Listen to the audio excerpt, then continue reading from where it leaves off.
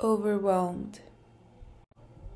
Dear me, when you look for the definition of the word overwhelmed, you get two main descriptions. First, bury or drown beneath a huge mass of something, especially water. And the second being, have a strong emotional effect upon. It's funny how the first one is explaining a physical situation happening on the external world, but yet I think it captures what I'm feeling a lot more vividly than the second definition. When I'm feeling overwhelmed, I feel like there's a huge mass of something, anything, over me, pressing me down, making it hard to breathe, and impossible to think.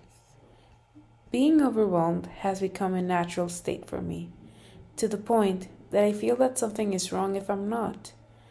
I'm used to doing a lot of things, having a lot of projects and deadlines, never having time for myself. I don't even know if I would be capable of not being overwhelmed.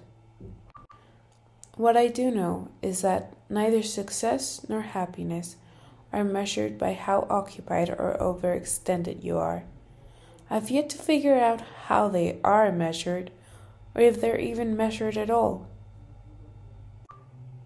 But for now, I think I'll settle with taking a step back, having a deep breath, and remembering life is not supposed to be lived beneath a huge mass of water. With kindness, your humble host.